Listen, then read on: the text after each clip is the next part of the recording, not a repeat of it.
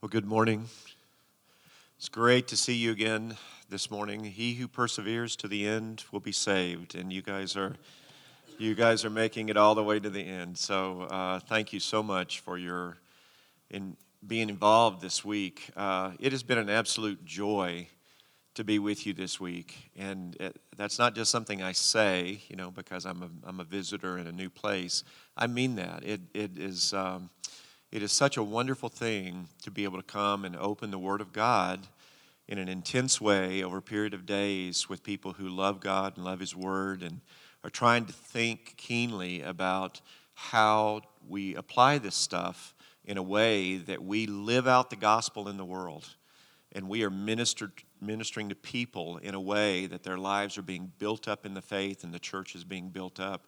So I'm honest when I say that I can't think of anything I'd rather be doing all day today than being with you and being in the Word together. And so thank you very much for your attention and for the wonderful questions you've asked and for the insights that you've brought to the table. I do want you to think along the way today, if you will, about kind of what the Lord has done in you. If you remember back to the very beginning of the week, I said that my goal this week was to kind of set a framework for 2 Corinthians so that you would be able to go deeper. And I said that if there were just 2 or 3 insights that the Lord just really drove home to your heart by the Spirit as we kind of unpack the Word, then that would be a good week, And so I want you to think today as we're going along, what are the things that the Lord has spoken to you as especially relevant for where you are in your life and your ministry right now? What has He spoken to you in the pages of 2 Corinthians that really has been driven home to you? And maybe a little bit later in the day, we'll have a chance to just kind of come up for air for a moment and share that with each other as a word of encouragement to each other and a way of maybe driving the truth home a little bit deeper as the Spirit kind of ministers through us to each other as we think about this wonderful book. As I said to you also in the beginning, 2 Corinthians is not an easy book. It kind of has a structure that's hard to get your head around. Paul is deeply bruised emotionally. He is at a place where he's kind of being broken open, if you will, and God's glory is shining out from a posture of brokenness. And so we find a lot in this book that is challenging. He's dealing with bad people here. He's far away from Corinth. He hears about the false teachers making further inroads, and he is fighting for the life of the church. The church is spread out over a whole region. And remember, I said that's a key thing that a lot of times commentators miss. They think of the Corinthian church in terms of one central location and everybody kind of being right there together. But one of the challenges of the problem of these false teachers is that these house churches are throughout Achaia, as Paul says in the introduction to the book. He's not only addressing those in Corinth proper, he's addressing those throughout Achaia. And so that special challenge made it tremendously difficult for Paul to deal with the problem from a distance.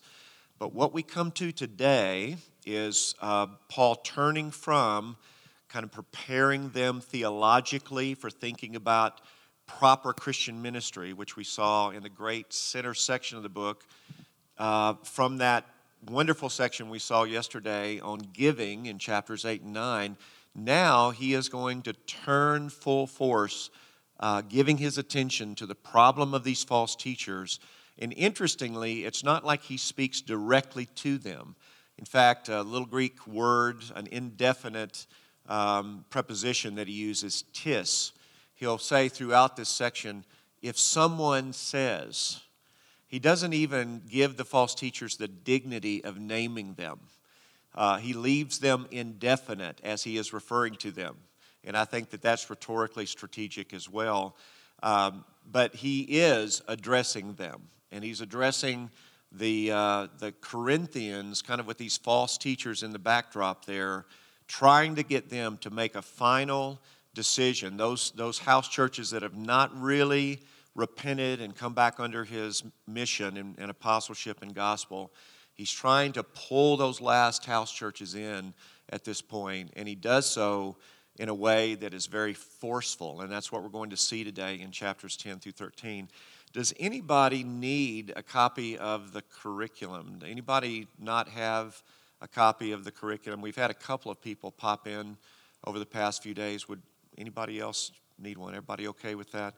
Okay, take a look then at the outline one more time. Go back to the beginning of your handout, and let's one more time just get the big picture of what's going on here in 2 Corinthians before we launch into this final movement of the book. Now, it's going to be tough today to get through these chapters. We're going to try to at least get through what is called the fool's speech in chapter 11 and beginning of chapter 12. But we're just going to kind of do what we've been doing. We're going to have a good time with it and sense how we need to move in terms of your questions and getting the big picture and that kind of thing. But you're going to have to listen quickly today. So listen fast as we're working our way through, and we'll see how far we can get through today. But as you look at that structure, remember back to the prologue that Paul gives, where he gives this beautiful benediction. He's drawing them before the feet of God and praising God in this difficult moment, difficult church. He is praising and blessing God right from the start in this book in order to get the Corinthians Godward, God-centered. And as I told you would happen, we've seen throughout the book that constantly Paul is coming back to his posture of living out his ministry before God. That audience of one. He's very mindful of how his actions are affecting people around him. We saw yesterday, he said, even when we're carrying out this ministry of money, we're very mindful of how the way we've set up the money situation appears to those even outside the church, those in the broader culture. We want to do things that are honorable before the Lord, but we also want to do things in a way that is honorable before people generally. In other words, we want to have such integrity, such clarity in who we are and how we do things that it lays the groundwork, I think, for the gospel with those outside. They can look at our life and our ministry and they can say, he's a good guy. He's doing things appropriately here, even according to the broader culture.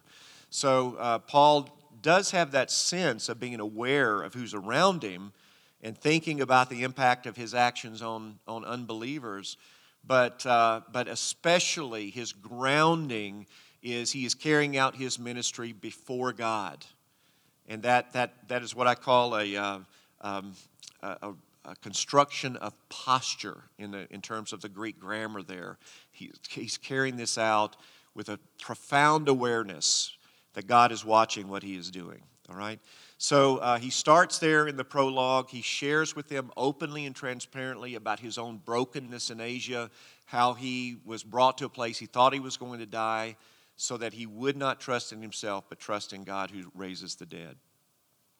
He then moves, as we saw in this first big movement of the book, to defending his own integrity, because obviously what's in the backdrop of this is there were people, opponents in Corinth, who were saying publicly, Paul is not a good leader.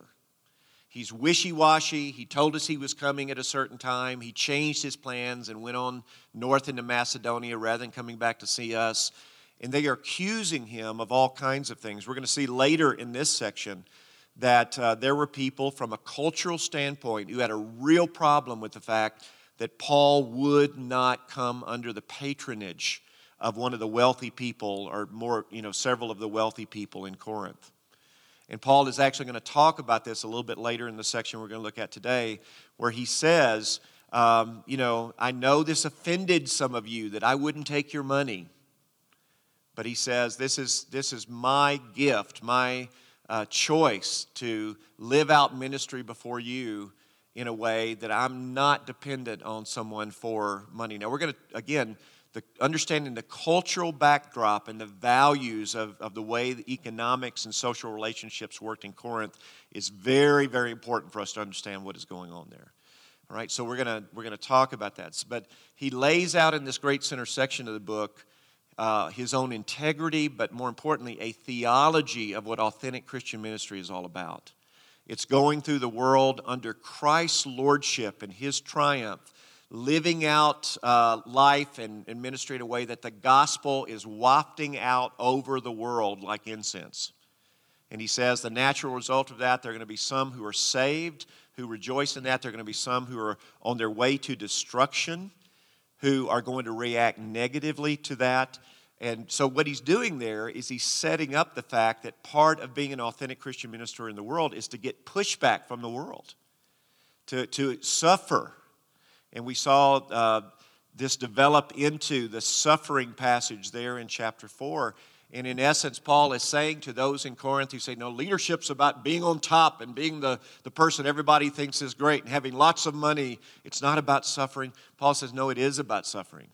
Authentic Christian ministry, if you're bumping up against the power structures of the world, those power structures are going to push back and hurt you at times. And he says that's normal. In fact, that's the way that God carries the gospel forward in the world, is on the back of suffering. Look at Jesus himself. That's how the gospel has come to us, by the suffering of Christ, who gave us this pattern. And so then we saw in chapter 5, he moved into talking about the resurrection, our great hope of resurrection, because he's thinking about, life is fragile, and it's ultimately going to end in death. Everybody Paul was writing to, everybody in his world at that time is dead because this is a normal experience of human existence in life. And Paul is saying the great Christian hope is that though we know there is life after death, and that we're not just going to go be with the Lord, but at the end of the age, we're going to have resurrection bodies. And those resurrection bodies are going to carry us into the new heavens and the new earth. As we moved into chapter 6, we saw him move from this theologically rich center section into his appeal to the Corinthians, in essence saying to them, come on guys, those of you who have not embraced us in a fresh way, come on back to our side into the gospel. Be reconciled to God. Come back into proper relationship with God. And he wraps up with that section on not being unequally yoked with unbelievers. The relationships that you have in your life, he's saying to the Corinthians, are corrupting you. They're causing some of you to live lives of impurity.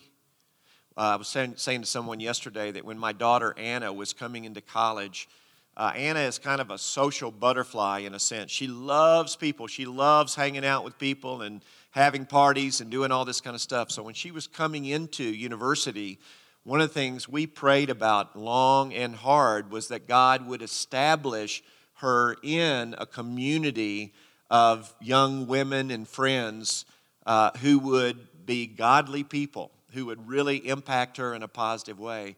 And God was so gracious, dropped her right down in the middle of a group of young women. Her best friend, her roommate, Erin Youngins is her name, she's a nurse now. She just graduated with Anna in May. Godly young woman, and has had a big impact on our daughter. But we prayed that because we knew the friend group that she landed in would have a profound effect on how she would develop in her own discipleship. And by God's grace, God gave her an awesome group of friends who really did affect her. So Paul is concerned about these Corinthians who have actually fallen in with these false teachers, with people who are manifesting more Corinthian values than they are Christ values. And so he's saying to them, come on guys, time to separate and get to where you need to be in your relationship with the Lord. So then he transitions in chapter 7. We saw back to his travel narrative. In 8 and 9, we saw yesterday the whole thing about giving and him giving a theology of giving. I hope that made sense. We moved pretty quickly through that section, but I hope you grabbed hold of the principles there. One thing that you need to think about a lot, and you need to pray about a lot in the South African context, is how do we think well about the nature of money and about the nature of giving.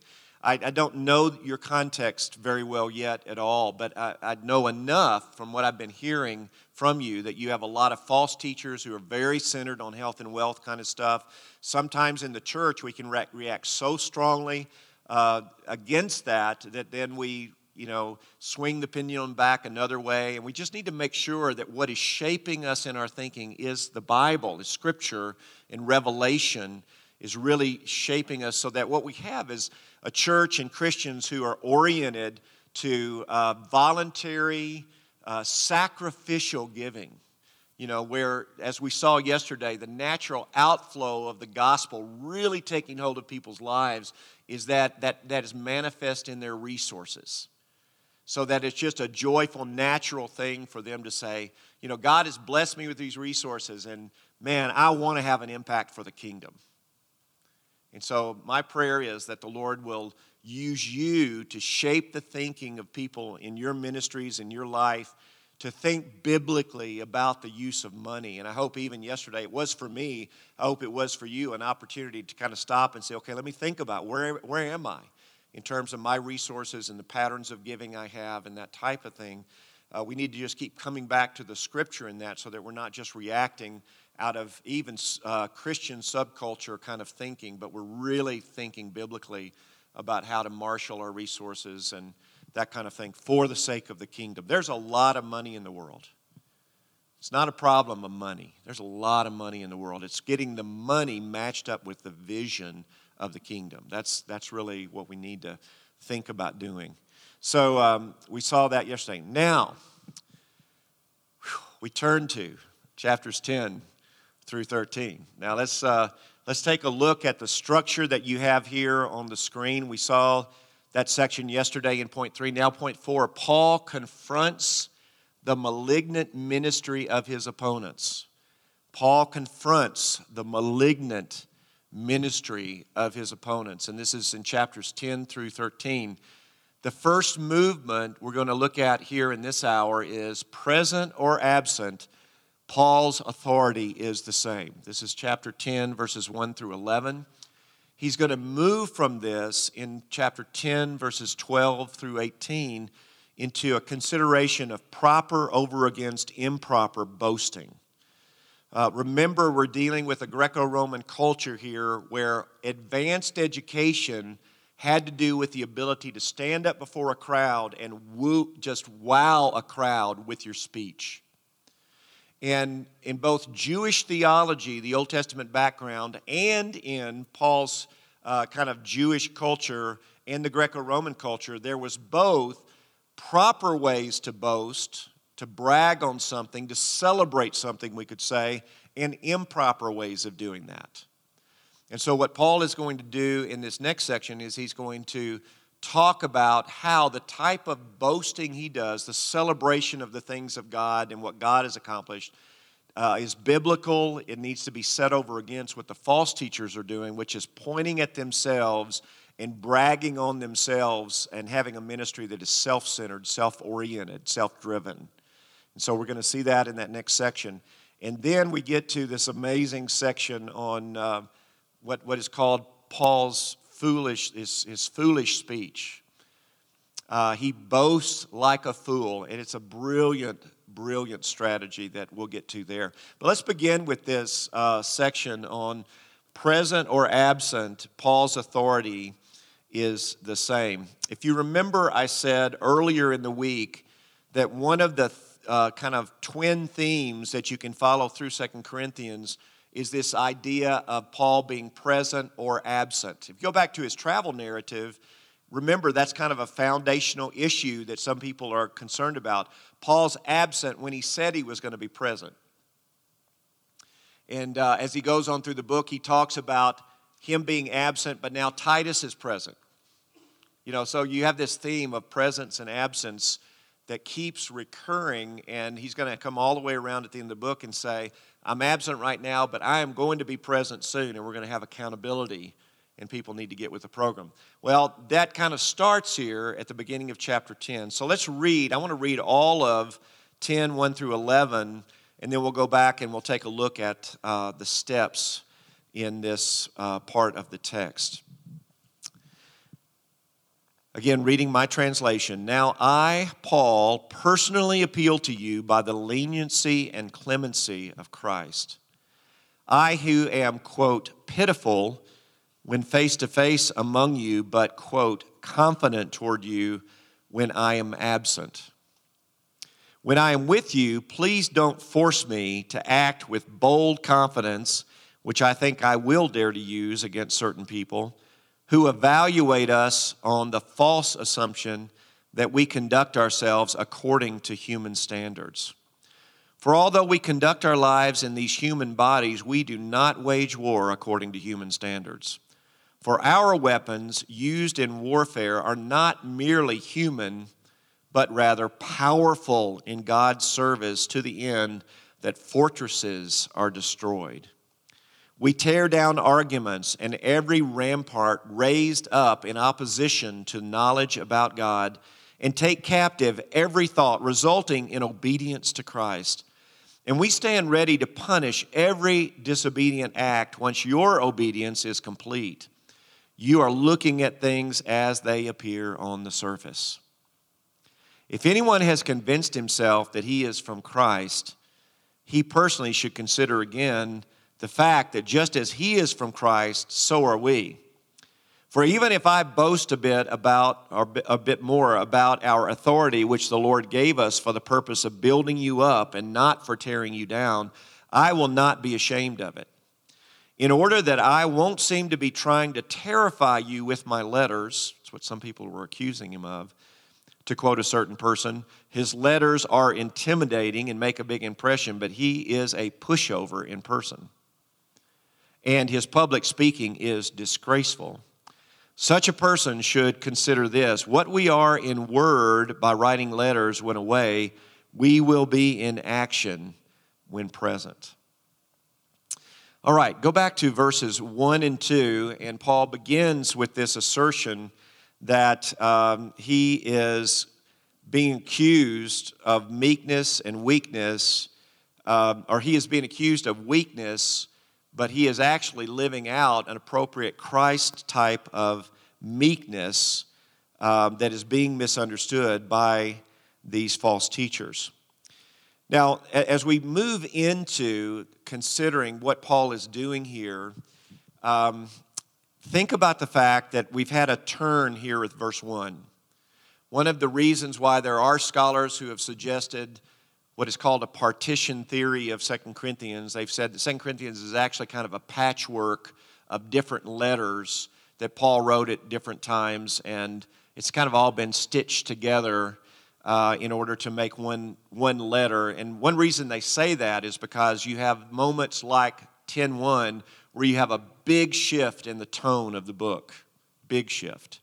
We saw back in chapter 7 that, man, he's celebrating the Corinthians. He is excited about where they are, how they're doing. And these people would say, now you have a big shift in chapter 10, verse 1 to this very harsh, negative tone. Well, one reason for this, I think it's very explainable from the rhetoric of the day. You have, for instance, in Cicero talks about a moment where he used in his letters the broad movements of the letter to deal with, one main group of people that he was wanting to talk to, but he waited till the end of the letter to turn and address the people who were opposing him. And we see exactly that pattern here. I think it's a rhetorical strategy. Some people like Murray Harris think what may have been happening, remember Paul is writing this letter over a period of weeks probably, maybe even as he is traveling in Macedonia. And Murray Harris thinks one option is that Paul, when he met up with Titus, or maybe someone else came from Corinth following Titus, and gave him further news about what was going on. And Paul said, we've got to address this, and already had the bulk of the letter written, and then turned to these opponents and, address them because of what was going on. I don't think it was that occasional, that it was just circumstances that prompted him to do this. I think he has laid out 2 Corinthians to be rhetorically strategic so that he waited to confront the false teachers at the very end. You know why? Because then at the end of this section, he sets up and says, some of you have not repented yet, and guess what? I'm getting ready to come to Corinth here pretty soon.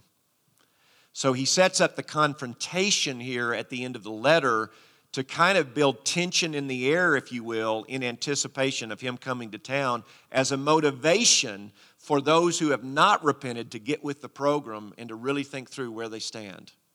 Does that make some sense? This is a bad analogy, but it's like when I was very small, one of the most terrifying things that happened to me is my brother and I would have gotten in a scrape, or I'd thrown a baseball through the window or whatever, and my mom said, well, we'll just deal with it when your dad gets home. And so you're talking about long days. Those were long, long days, as I was waiting for Dad to come through the door, and I knew what was coming. It was not going to be pretty, when we got to that point. Well, in a sense, rhetorically, that's what Paul is setting up here at the end.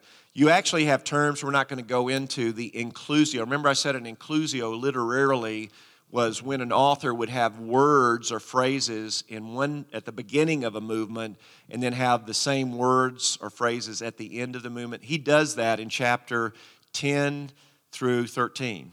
Some of the words about being present and absent here in this passage show up again at the very end of chapter 13. And what he's doing is he's bracketing the section literally to show that this is a unit.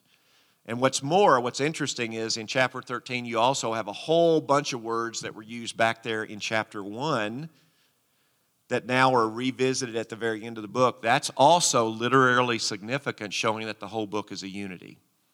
It's oversimplified, but that gives you at least a beginning place to think about. All right, let's walk through very briefly this section on meekness, not weakness, and see what we see here. Well, he begins with an appeal here at the very beginning. Now I, Paul, personally appeal to you by the leniency and clemency of Christ.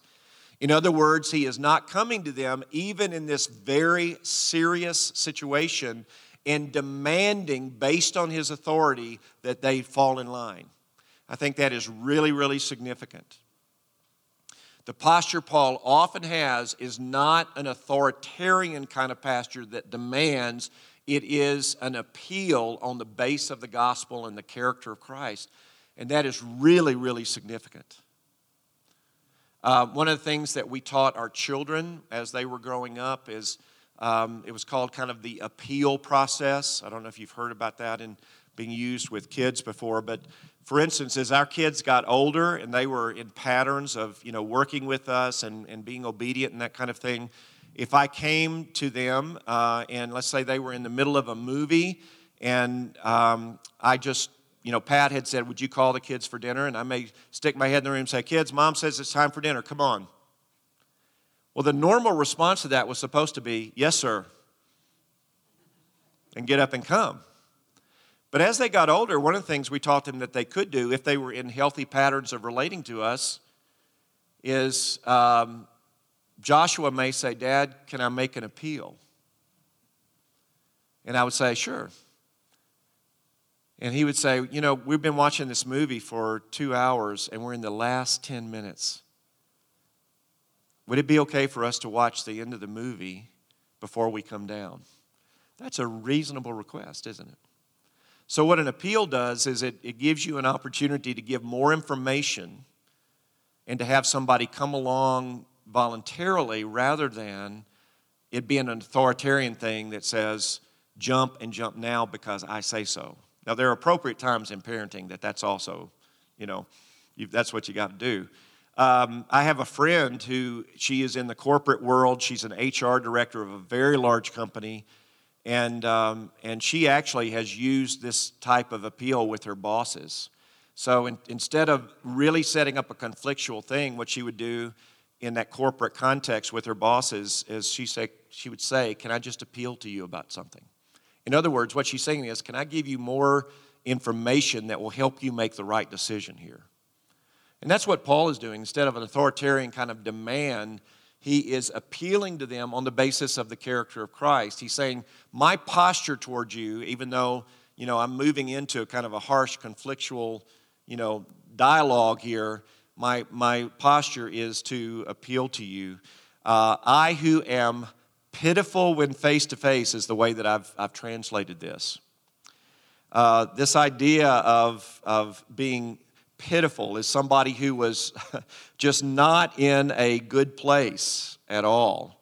It's It's kind of the idea of someone who is miscalculating Paul as weak from a cultural and social standpoint, probably speaking about his speech especially, that he was not rhetorically powerful when he stood up in front of people. They're saying that he is really someone who is timid, the word could be translated. Someone you would say just, boy, they are socially awkward and kind of pitiful. That's the way the word was used in that culture. And he says that the way he's being described is as pitiful publicly, but someone who is really confident, and they would say kind of overbearing in his letters. So Paul is talking about this contrast. He's actually quoting someone here, I think. Someone had said Paul is really, pitiful when face to face. He's really confident when he's absent, which is the accusation. Verse 2, when I am with you, please don't force me to act with bold confidence, which I think I will dare to use against certain people who evaluate us on the false assumption that we conduct ourselves according to human standards. One of the things you're going to see in this whole section of 2 Corinthians is this revisiting of the theme of according to human standards. And what Paul is going to do over and over again is he's going to say these false teachers are playing human games by human values, human standards. And he would say that is not the basis of what I'm doing. It's not the basis of what I'm doing. He says that we are not going to play their games according to their principles and their values because they are conducting things in a way that according to the standards of the world. And Paul says that is not where I am coming from. And he said what is going to happen is if I show up and this situation has not been dealt with, we are going to see where the power is. Because what he's going to do is he's going to say, God is going to get involved in this situation, which is going to be unpleasant.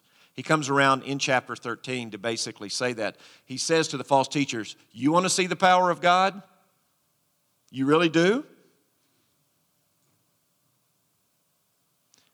And he says, if I show up and people have not repented, you're going to see the power of God. God's going to bring, to bear confrontation and judgment in this situation, and it's not going to be, these people who are kind of playing human games are going to find out there's a lot more to this than they think.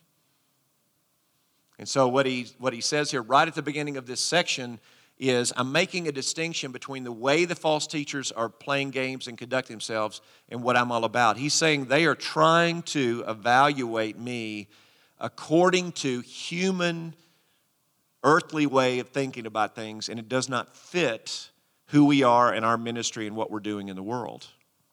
Now, again, let me just come up for air just for a second and say that you and I have got to, at times, press into Scripture and just open ourselves up and pray and say, Lord, am I kind of falling into just kind of the values of my culture and the patterns of my culture and the way that I'm thinking about these things? The way that I'm dealing with conflict, the way that I'm handling us thinking about the future of our church, the way that we're dialoguing. Are we just basically playing corporate games here, or are we really doing things according to biblical values and standards and processes and that kind of thing? And it's not always easy to sort those out, but the way that we stay with that is by living deeply in the Scripture, growing in biblical theology. Because notice what happens now as Paul moves into his warfare imagery in this passage. The heart of this is about the way we think. It's why what we're doing this week, what you guys are involved in terms of ongoing, biblical theological education here in South Africa, is people are going to live out of the way that they think about the world, the way that they see the world. And Paul is going to say the warfare that we're conducting is really a battle for the hearts and the minds of people in the way that they think. Because these false teachers are living according to human ways of thinking, worldly ways of seeing the world, assessing situations. And Paul says that's really not what we are about. Look at this next movement here. Verse 4, for our weapons used in warfare are not merely human, but rather powerful in God's service to the end that fortresses are destroyed. We tear down arguments and every rampart raised up in opposition to knowledge about God and take captive every thought resulting in obedience to Christ. Now, I'm sure in your culture, as in mine, that a lot of times people simply approach spiritual warfare from the standpoint of the supernatural, and it's about manifesting the powers and all of that kind of stuff. And Paul is saying that there is a spiritual realm here that's behind the battle that we're facing. I don't at all want to negate that. One of the things that happened before I came this week is I contacted my dear, dear friend and prayer partner, David Moore, who lives in England, out from Cambridge. He's one of the godliest men I know. He's an older man. He's a prayer warrior.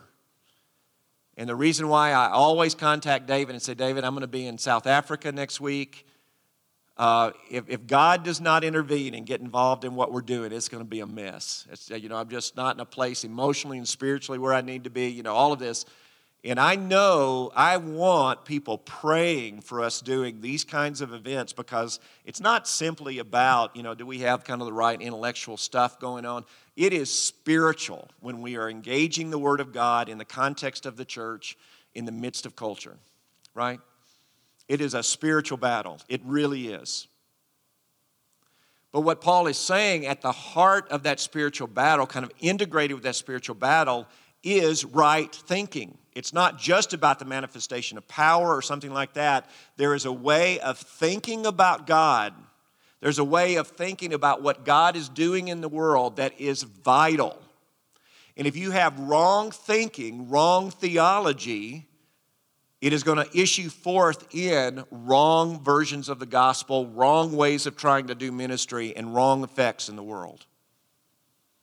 And so notice that at the heart of this spiritual warfare language is he is battling for the thoughts of people, for the way that people think. And later on in the book, he's going to talk about Satan's schemes as being schemes of deception in the way that people think and the way that they see the world. It's why what you're doing here through Truth Walk and in your church, it's why it is so vital as a ministry. Because you're trying to think through how can we continue to grow and educate ourselves. And I face the same questions for my life and our church and small groups that we're involved in. It's just the same question. How can we continue to grow in delighting in God's Word and being shaped by the Word rather than being shaped by the perspectives and the values and the thinking of the world? It's our ongoing battle. So let's look at the language that he uses here in terms of spiritual warfare and how do we conduct that according to God's standards. First of all, he says we conduct our lives in these human bodies, is the way that I've translated this. We walk kata sarka, according to the flesh. Now here, he's using this not just of human standards. He's kind of doing a play on words, but he says we live in these physical bodies and we conduct ourselves in the world so that when he's walking around the streets of Corinth or Ephesus, people look at him and they see a human being who's living in the culture and going to the marketplace and that kind of thing. He says we conduct our lives in these human bodies, this human existence that we have here. And we do that, though, in a way that is not merely human. In other words, it's according to a different set of standards, according to something that is behind the scenes of what is obvious in this world and physically. He uses the language here of we wage war. It is a battle. The term here, the verb, occurs in the New Testament 7 times, and it often simply means to serve as a soldier, to engage in battle of some kind. You see this in various passages, and it's often used metaphorically, like it is in places like 1 Peter 2:11 and others, to speak of how we are conducting Christian ministry and Christian life, because metaphorically, it is a fight. So Paul likes to use the word picture drawn from the work of a soldier or warfare. As he traveled throughout the Mediterranean world, he constantly would have been interacting with people who were Roman soldiers because they were everywhere in the Mediterranean world.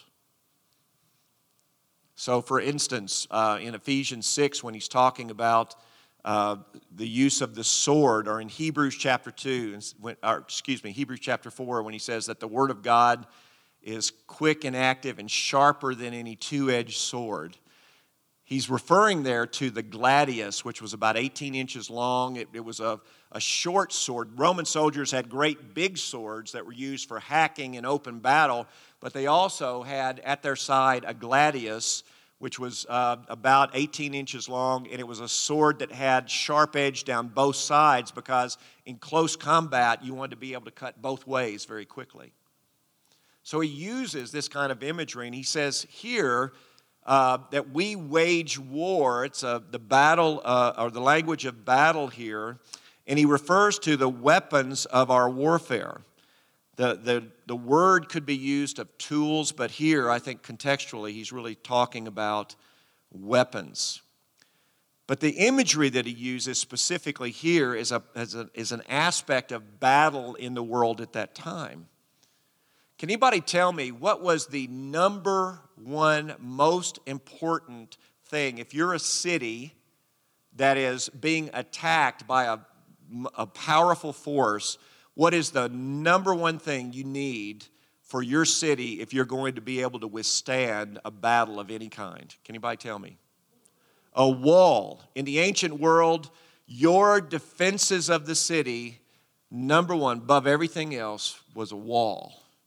Because if you had a structure that was a wall that, an enemy had to come against, then that was the number one thing that you needed. The Romans, though, were very, very practiced in what was called siege warfare.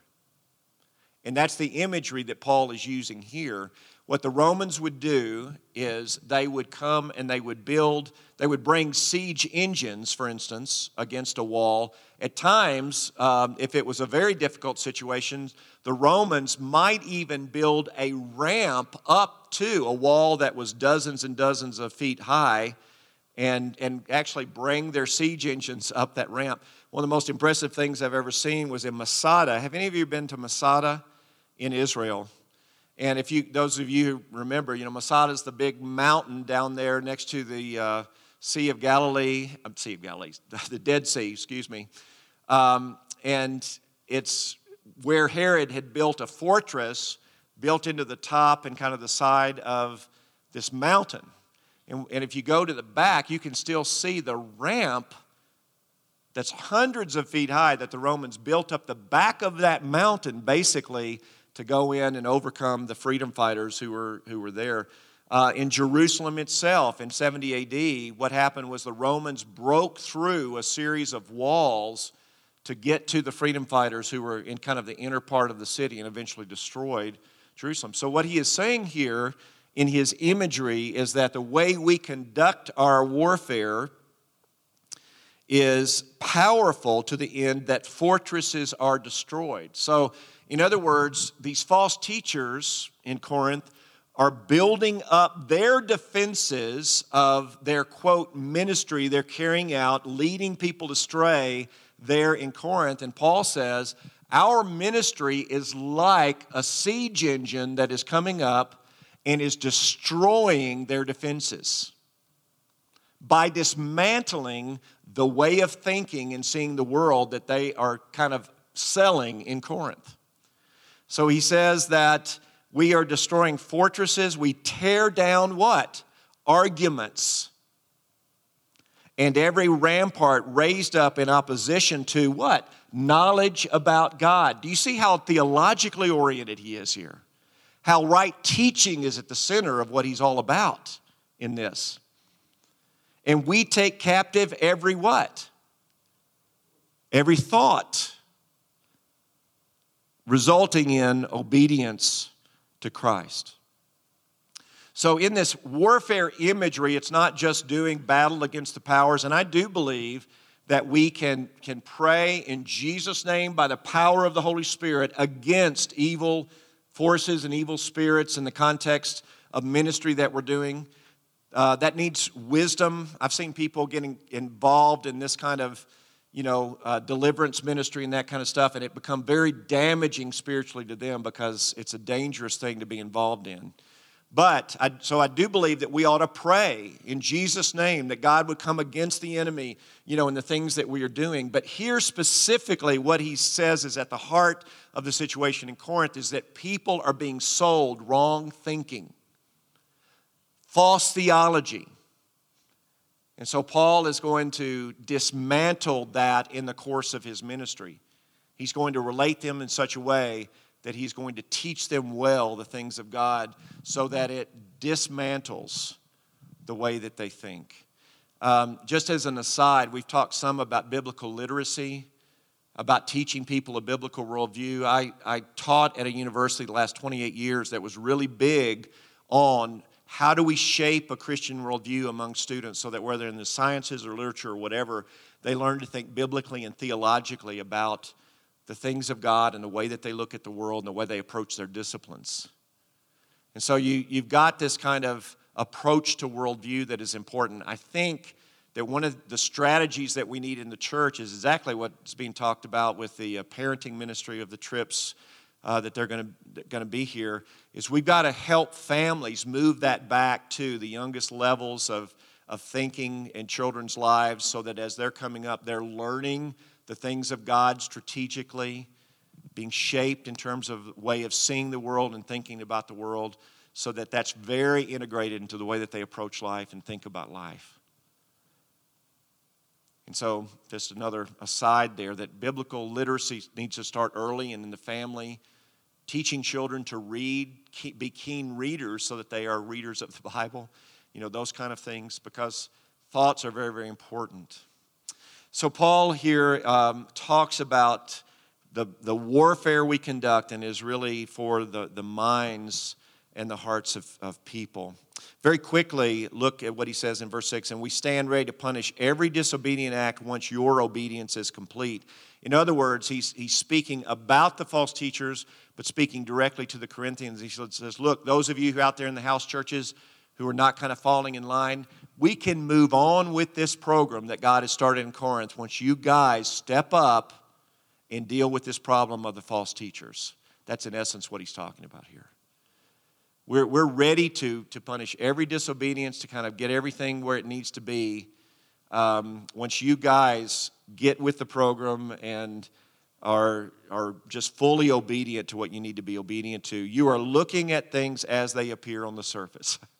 That's the way I've translated the language there. In the Greek grammar of that little phrase, it could be a question. Some of your translations, anybody's translation have that as a question. Are you looking at things as they appear on the surface? Could be translated that way, but I think he's making an assertion here. He's saying, look, you are thinking kata sarka. You're thinking according to the flesh. You're just looking at things as they appear on the surface in terms of the culture and what's going on with these teachers. You're evaluating things in the wrong way. But he's challenging them to move on with the situation. Just read with me, if you would, the balance of verse 7 down through verse 11 one more time. If anyone has convinced himself that he is from Christ, he personally should consider again the fact that just as he is from Christ, so are we. Now, he's alluding to the false teachers here, and he's just asserting and saying, I really am a Christian, even though these guys are accusing me that I'm not. For even if I boast a bit more about our authority, which the Lord gave me for the purpose of building you up and not for tearing you down, I will not be ashamed of it, in order that I won't seem to be trying to terrify you with my letters, to quote a certain person. His letters are intimidating and make a big impression, but he's a pushover in person, and his public speaking is disgraceful. Such a person should consider this: what we are in word by writing letters when away, we will be in action when we are present. So here, this whole problem of the false teachers is, he's just stating it very, very overtly, and he's setting up this conflict between him and the false teachers. And he's saying it is the kind of situation where I am going to boast. We could say boast biblically, brag on the things of God. I'm going to celebrate the ministry that I've been given to minister to you. And it's not a ministry to tear you down, as these false teachers are doing. It's a ministry to build you up.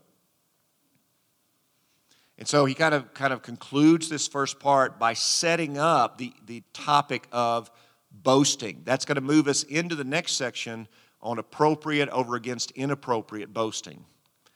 And he's going to give one example of how the false teachers are doing things according to just the standards of the culture, and how that contrasts with his biblical theological way of approaching boasting in the things of God. Okay, let's push the pause button there. Let's see if you have questions about this unit we've just seen. And then I have one brief application to make, and then we're going to take a break. And I think this will be a short break. But we're just going to kind of let the morning flow as it will, okay? So what questions do you have about this section? Okay, we have one right here in the middle, and then we're going to have one from a sister over here. So let's start with this brother here, and I'll go over here. I'll come to you in just a second. Oh, I'm sorry. I have not enough coffee brain this morning. Sorry about that. Here, I'll go ahead and pop it up. There you go. Sorry. Does that help? Thank you. I love people who want to fill in all the blanks. That's great. Yes, brother. So the things Paul is threatening when he comes, what kind of picture would that be? What would he have in mind? So the action is going to take. You know, we say a lot of times that interpreting these letters is like listening to one side of a phone conversation. I don't think that's there's some ways that analogy breaks down in terms of how we do Bible reading and interpretation, but there's a lot of truth in that. Paul is writing in a way that the Corinthians probably would have been keyed in to what he's alluding to there more. But it may be that the ambiguity also is rhetorically strategic. He's not telling them exactly what's going to happen. But I think in general, if you go and read chapter 13, where he kind of comes around, he again talks about this thing of the power of Christ being brought to bear against the false teachers. And for instance, he can say that there are implications, like with the Corinthians in chapter 11 of 1 Corinthians, that their disobedience for some of them in relation to taking the Lord's Supper led to some of them falling asleep, which is a euphemistic way of talking about death.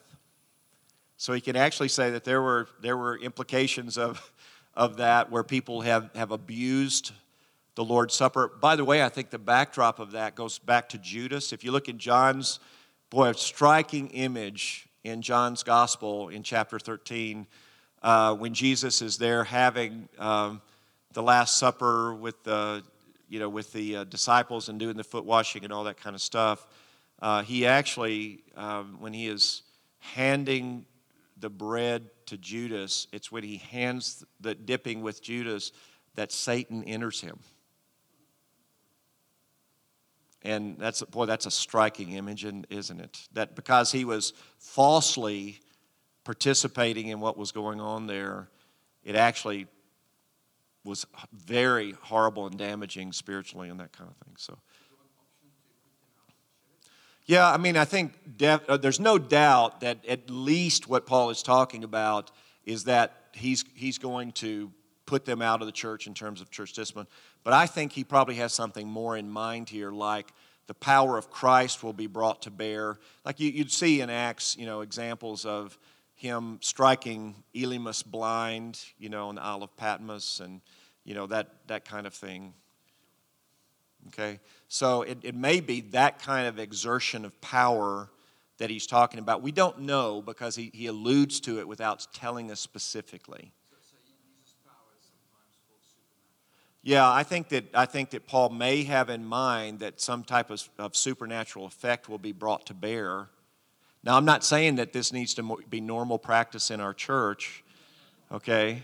Some of you saying, oh, rats. But it, yeah, that's right, zap, I tell you, I was doing a Bible study on James at a church in West Tennessee one time, and it was a lovely time. You know, the church was kind of packed, and we were going through James, and we got into talking about church discipline.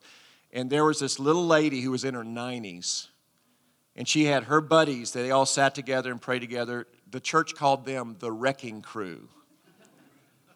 And so she wanted to share her example of church discipline, and she said, there were two guys in our church who were church leaders a while back, and they were just not right with God, and we prayed, and they died. And I said, you do not want this lady praying for you, right? But, sometimes God will bring to bear. I don't mean to make light of that, but I think Paul is saying that sometimes, there are, the power of God can be brought to bear. Now, we need to be very, very, very, very careful in how we think about this and application of it. Paul is living out an apostolic ministry in the Mediterranean world that is unique in some ways, right?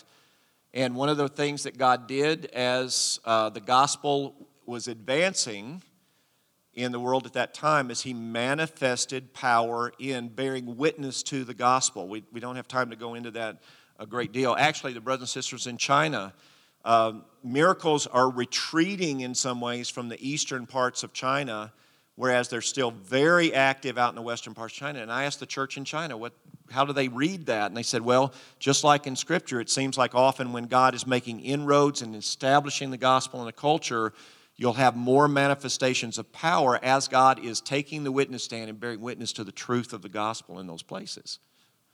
You have this in Hebrews chapter 2, verses 3 and 4, for instance, where God bears witness to the veracity of the gospel through power. Okay. All right, another question over here. Sorry. Yeah.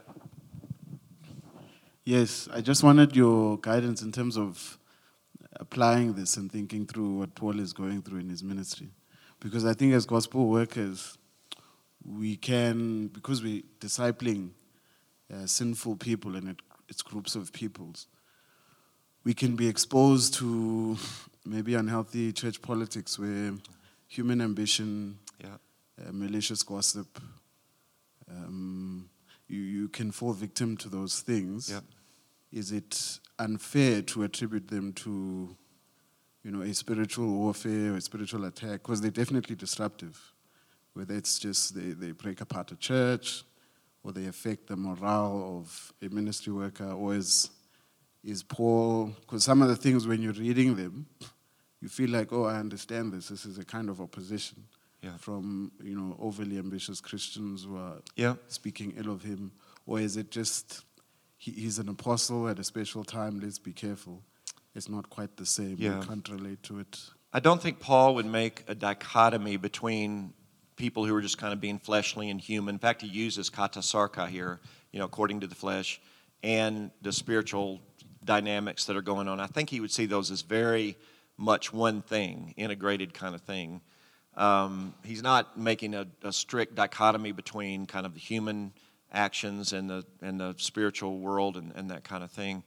But let me just respond this way. I would say that, first of all, you and I, it's so important what Paul has emphasized about just having a life of integrity and patterns of integrity in the church, so that we're not setting up some of that opposition and misunderstanding and that kind of thing. We need to have accountability with a team of leaders around us so that we're walking together, praying together. And then as we face those kinds of moments in church life, and all of us do in ministry, we have messy moments where people are being ugly and they're being fleshly and they're being, whatever. And we have those kind of moments, and we need to be people who are in the midst of prayer about it and then just working really, really hard to teach the church and lead the church in those kinds of moments. Knowing that it is spiritual warfare, so we need to make sure that we're spending time in prayer and addressing, it spiritually, but then also trying to be patient and help the church come along. We had a moment in our church years ago where a guy had been kind of the lead pastor for about 15 months.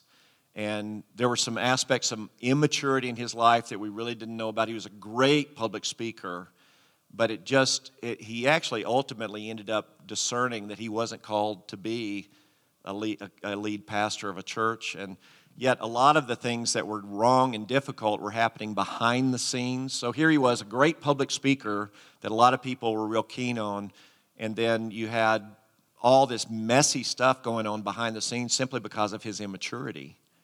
So the elders, praying about this, dealing with this, but the elders did not ask him to step down. He felt led by God to step down. It was a credit to his discernment. But we felt like it would be unhealthy for him and the church if we laid out all of his dirty laundry, if you will. He hadn't been immoral, but we felt like it would not be helpful to lay out all of the details of the ways that he had failed in leading, behind the scenes and that kind of thing. And so what the elders decided to do is to say to the church, trust us that this is not a moral failure, but we all, including him, he stood in the middle of us and we all put our arms around each other. And he said, I just feel like God is leading me. And that yet there were immature believers in the church that demanded to know why. So we're in the middle of this meeting and the spirit is great. The elders all have their arms around each other and it was just a beautiful moment. And then this one sister, who's wife of a good friend of mine, she's kind of immature in some things, she stood up in the meeting and said, well, I just feel like I've been slapped in the face. And inside I was going, thank you, that is very helpful at this moment, that kind of thing. So in that case, it's a form of immaturity. It is spiritual. It's a spiritual dynamic that's going on, but it just takes wisdom. And so what we as elders did at that point is we said, well, I understand that this is painful. This is not what any of us would want, but you're just going to have to trust us.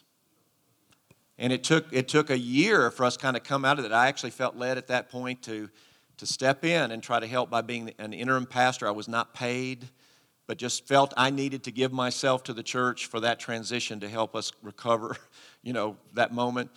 But it's a mixed bag that takes wisdom, and how do you help people who are immature come along and think biblically, maturely about things. And at the same time doing spiritual warfare in terms of praying and coming against the forces that would, corrupt and draw people away. It's a both-and kind of thing. George, Vianney has a question. I just want to give you an invitation to rebuke me on something. Oh, I'd be glad to do that, Michael. Go ahead. So I know you're writing on Philippians at the moment, but it just strikes me, in Philippians chapter 1, you have that example where Paul says some preach Christ from wrong motives and rivalry, yet he rejoices because the gospel is being preached. It strikes me there is some differentiation here where it's another Jesus, another spirit, another gospel, versus just the observation that there are people who are not fully authentic before the Lord, but at least the content of their message is actually acceptable. Yeah. That's very difficult to address. I'm not going to rebuke you. You're right. I think the Philippians situation is different from the Corinthians. Without going into it, I think what is going on in Paul's situation in Rome as he's writing Philippians is there's a lot of public talk about Paul and his message. So, and I can tell you more details if you want, but basically what I think he's talking about, you know how he says that Christ and my message has become known in the whole Praetorian Guard. So he's saying in the heart of Rome, in the power structures, governmental structures, everybody is talking about this because I'm in prison here, and for that I can rejoice. So the false teachers he's alluding to in Philippi probably do include some people who are false teaching, but mainly he's talking about people who are talking about Christ and the message in a way that is just they're doing it publicly, even while they're trying to hurt Paul as he's in prison and make his imprisonment worse and maybe even lead to his death. I don't think he's talking about people who are formally Judaizers or something like that in that case. I think he's talking about just things are really out there in terms of in the air, in the public, even for those who are speaking against Paul in his message. He says, well, at least Jesus is being talked about. Now, that takes a lot of defense. It's the most difficult passage in Philippians to interpret in some ways, so we don't have time to unpack it here. But that's so. You should write a commentary about that. You think I should? Okay. Yes, Vianney. I'll think about it. Yeah. So let's have one more question, then we'll take a break, maybe two more questions. So okay. So Yeah. the question here. Yeah. Okay, my question, now that I'm thinking about it, maybe Sean would be happy and raise his hand in response to this one. But I wanted to ask, in relation to verse 5, like in situations where your colleagues, mainly colleagues and also friends, who are plugged in churches somewhere, but they are under false teaching. Yeah. You see, and so they open the Bible and speak from the Bible, but in very unhelpful ways. Yeah. So how do you respond in line? How do you respond in line with verse 5 in such situations? To your friends. To my friends, to Yeah. my colleagues. Yeah. Yeah, I think I am not saying this flippantly. I think you pray hard. You pray hard. You know, I mentioned my friend who I feel like has just gotten so confused and off, and you pray. So you pray hard. If there is a relationship there where you can do it, you sit down with them and try to reason through why they are thinking incorrectly according to the Bible or in theology. Very tricky, very risky thing to do when you start confronting people about bad theology and bad teaching. But I think if you have the kind of relationship where you can do that with them, you sit down with them and try to reason through right thinking and right theology with them. And then the third thing you do is you build structures into your church so that the long-term project is to help people think correctly and think rightly. You know that the reality is those of you who are here and the good ministries that you're doing, our prayer is that would have a ripple effect throughout history, right? We're not just building for next week or the sermon series next year. We're building for the future of South Africa and the church in South Africa, right? I mean, that really is, we need to see that bigger picture, that's what this is about, is trying to build solid theology. In our ministry in China, one of the reasons I'm so passionate about that ministry is I think it really is one of the many, many ministries going on there that is about the future of the church in China. Because if we can get in there and lay a strong foundation biblically and theologically, it's going to really help lay a foundation for the church as freedom does come, if it does come. It's actually strikingly gotten more restricted in the last 5 to 10 years rather than being more open. Things have gotten hard in China, even in the last year, because of new restrictions that have been brought in by the Religion Bureau. All right, so that would be that. And then one final question. We're going to take a break, and then we'll come back and keep going. No, I don't need that. Thanks. I just want to check the authority that Paul is warning the people with. Could it be linked to the same authority that was used with Ananias and Sapphira when they lied about their wealth? Yeah, in some ways it is foundational like that. I mean, it is striking in Acts 5, you know, the Ananias and Sapphira episode where they drop dead. And I actually asked my students from a literary standpoint, kind of a narrative standpoint, why is this here? Because, I mean, you know, you have only so much space. A scroll at that time when Luke was writing, a scroll, the biggest scroll available normally was only about 30 feet long. And the reason why that was is because if it got any bigger, you couldn't carry the thing around, right?